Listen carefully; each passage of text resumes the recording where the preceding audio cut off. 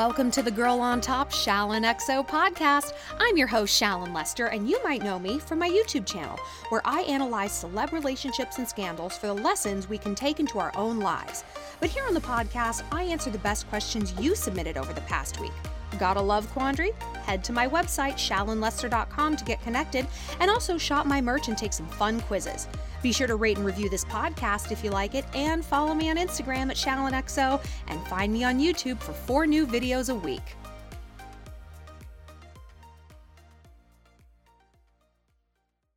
Welcome back to the podcast, Shalloners. Now, before we begin, we got to do our relaxation ritual.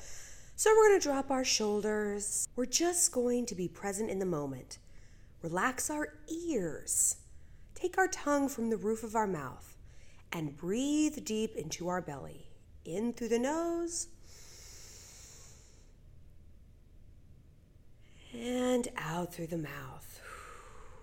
One more time. In through the nose and out through the mouth. Now our mind is right to receive the message and the people saying hallelujah. So our first question is about family, obligations, and chinchillas. Kate said, I recently came across your channel and I love it. I'm a pet sitter, a chinchilla mom, and a freelancer. I live at home since I plan to be gone half the year doing work and stuff. Anyway, one of my cousins is engaged. We don't really know each other though. I have zero desire to go to this wedding. However, my mom doesn't understand that working from home is still work, and she expects me to take her. I told her I am not going to this wedding, but she still is insisting that we go. The wedding's in North Carolina, and my mom has rheumatoid arthritis, so she kind of does need someone to go with her. But she has tons of siblings. I have so many aunts and uncles who could come help her get there, but they won't. It's a 3-hour drive for me. Please help. Oof, yeah. This is a pickle. On one hand, I'm a big believer in not having to do things you generally don't want to do, especially if they're going to be expensive and time consuming. But on the other, if your mom is somewhat disabled and has to go with someone, that does kind of change the situation. And working from home is still work, of course, but family is still family. And, that's got to come before work. But maybe break it down to your mom in terms of cost-benefit analysis. If she doesn't really see that work from home is work, break it down. Say something like, if I go, this is how much money I'm going to lose on projects and freelance work. Because she might just be seeing a few hours in a few days as no big deal and not factoring in the domino effect this could have on your finances and business opportunities. And explain that to other family members as well who aren't stepping up to the plate. This is the script. Hey, this isn't just me being a brat. This is going to cost me $1,000 in addition to what I'm going to spend going to this wedding, paying for the hotel, gas, the dress, and I really can't afford that loss of income right now. I would really appreciate it if someone could step up and take mom to this wedding instead of me. And you know what, girl? If that doesn't work, you might just have to suck it up and go. Because one thing with families, they have a really long memory. And the nagging until the day you die that you might experience if you don't go might just be more stressful than, gritting your teeth and going anyway. So it's annoying, but if that happens, just know that you're earning some extra brownie points. So the next time your mom tries to guilt trip you, you can use this as an example of how devoted you really are. Courtney submitted this question, and it has a subject line, Am I the problem? Oof, isn't that a terrible thing to think? So Shallon, I was engaged to a diagnosed narcissist. I was abused very badly, and I have a hard time distinguishing between me being the problem or not. I just don't know. But my new boyfriend of 5 years is absolutely A+. But he's almost OCD.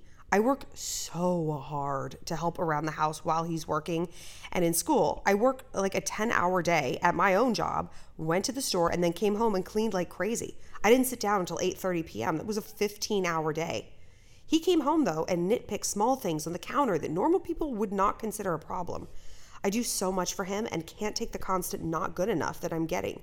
I've tried talking to him. He doesn't get it. So when we find ourselves entangled with a narcissist like your ex was, it's never just them or just us. You know what I mean? It's a combination because no one is a criminal without a victim. And in an emotional relationship, we tend to victimize ourselves by giving someone the benefit of the doubt, staying longer in a relationship when the writing is on the wall, and all of these just little micro concessions that embolden them to be terrible and create this dynamic of allowance. Basically, what we permit, we promote. So the way to get over this is to take a really good hard look at your role. Do an autopsy of the relationship from the very beginning, from what state of mind you were in when you started dating someone who may have been full of some pretty big red flags from the outset, but you were still willing to go all in, to all the little things you did that went against your better judgment. Once we learn, we can move on. As for this new guy, I mean, I guess it's not really new because it's 5 years. I do think it's interesting to describe this guy as an A+, but then go on to say he constantly leaves you feeling like you're not good enough and exhausts you physically and emotionally. That is not A+ to me. But after we date someone super toxic and abusive, anyone who isn't exhibiting those exact abuses, we tend to say is a wonderful person. This is a better relationship. And it might be better, but that doesn't always mean it's still good enough. Like, he might not get an F if we're using grades like your ex, but I don't think he's earning an A+. And relationships aren't always pass-fail. Like, there's a range of satisfactory in there, right? Especially, look, this is my big issue. If you already talked to him about this, told him how this is making you feel and nothing changes, it's not that he doesn't get it. It's that he doesn't care. So you're going to have to ask yourself how satisfied you're going to be if this relationship keeps on going the way it is now, because it will. The predictor of future behavior is past behavior. And if you had called his attention to something that you find hurtful and unsatisfying and his response is basically a shrug, I mean, that is what it is. He heard you. He does not care. And remember, dating is not a binary choice. I hear this all the time and I fall into this trap. Well, is it my ex or is this new guy? Is it this or is it that? There's more than 2 choices. There's 8 billion choices. There's literally 8 billion choices. So I guarantee you that you can find someone who is a good fit, but first of all, you have to take a step back and analyze whether or not what you're getting is truly an A+.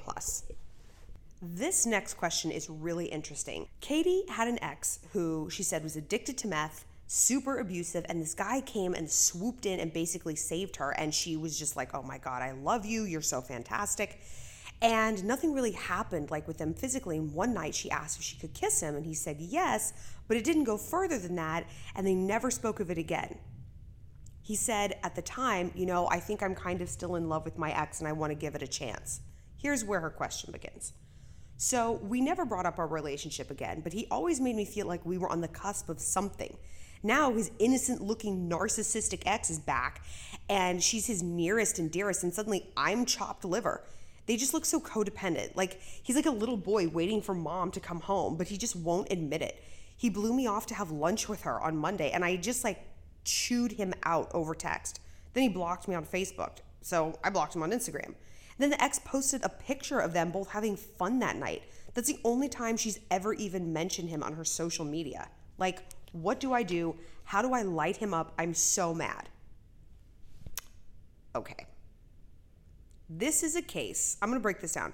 This is a case of being mad a guy isn't cheating. He's not cheating on his girlfriend and you're mad about it. When we trauma bond, and I'm glad you called this out because that's exactly what it is. It's very astute of you. This is trauma bonding in that when you date someone abusive, you are looking for any sort of getaway car you can possibly find. Any sort of getaway car, especially if it's like a handsome, caring man who's whisking you out of the situation, right? And maybe he did lead you on. Maybe he did. But things change. Sometimes things fall apart. And a lot of times people really do have to get on the cusp of something before they realize they're not ready or they want their ex back or whatever it is. But when we see that the writing's on the wall like that, we have to bow out gracefully and settle for a friendship. And if we can't, that's okay, but we have to remove them from our lives, and not in this dramatic, painful, blocking each other back and forth kind of way. It's not healthy, and it's just gonna make you miserable. Because breaking down this message, it's like, oh, like his ex is back and like they look happy and how dare she post a picture? It's her boyfriend. That's her boyfriend. He didn't blow you off. He went out with his girlfriend. And you want a guy to behave like that, you know? If he was dating her and dating you, like that is not good either.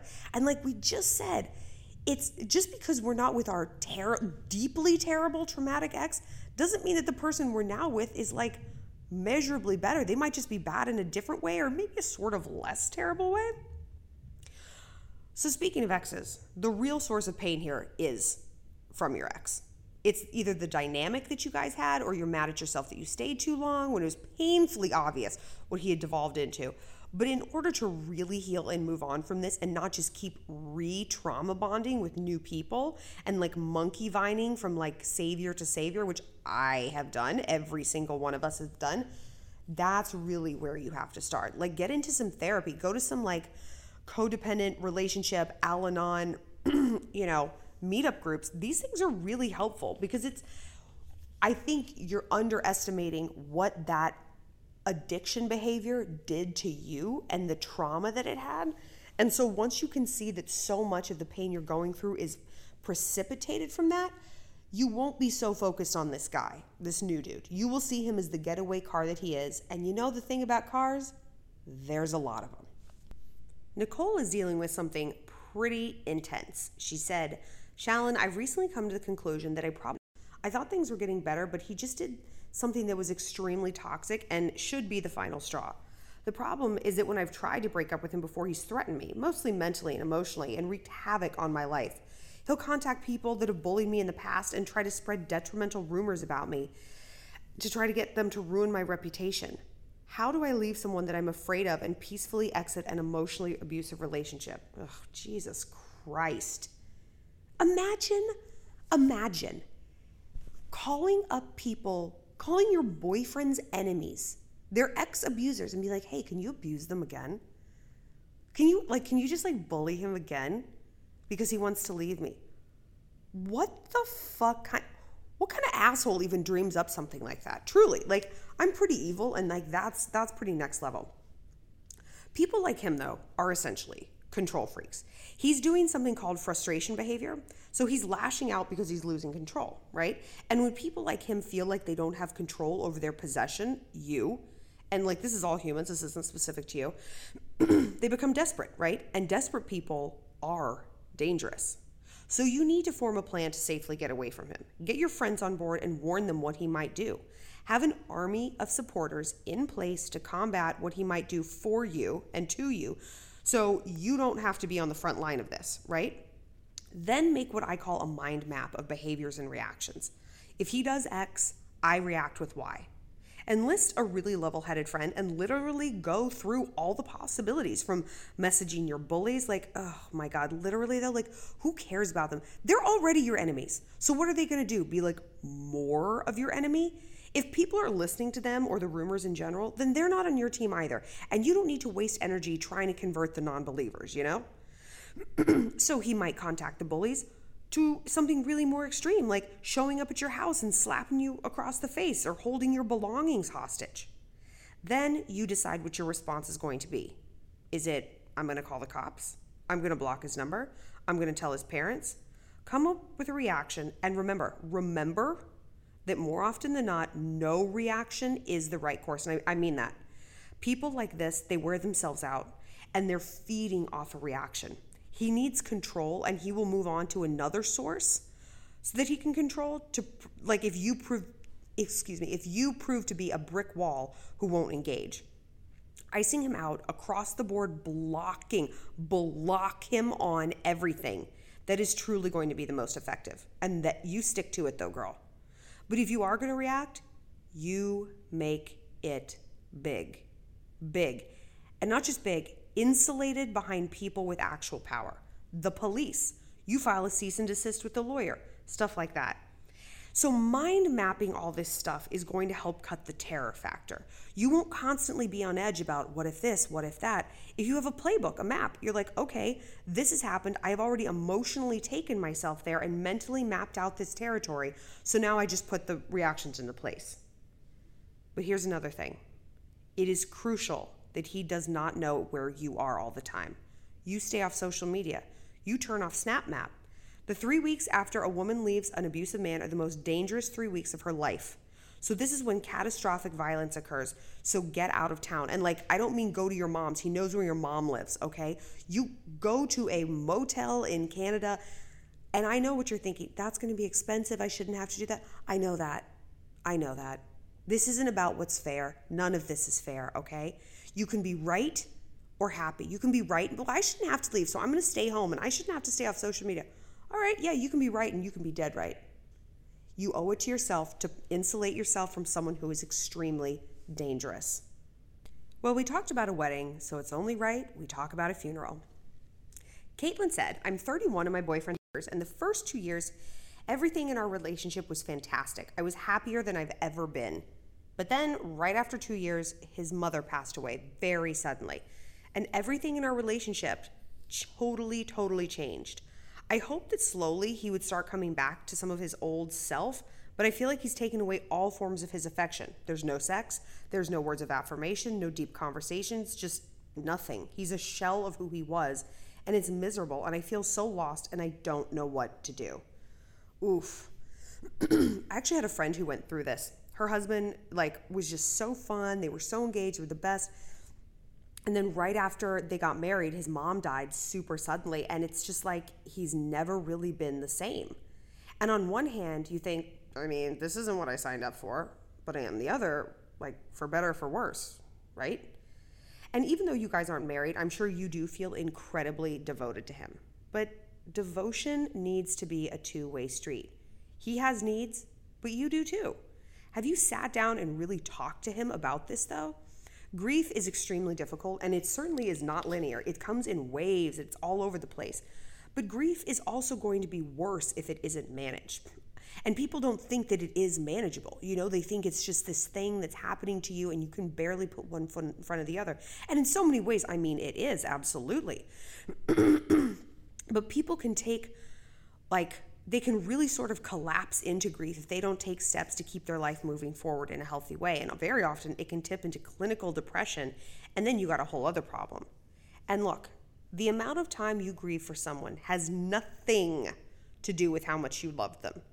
There isn't a certain mourning period that you're required before you're allowed to have a little fun and get on with your life. You carry this person in your heart, you carry them in your memories, and you honor them every single day. And if anything, you honor them the most by living your best life. So I think he needs to be in some sort of grief support group or therapy. He's clearly stuck in all aspects of his life.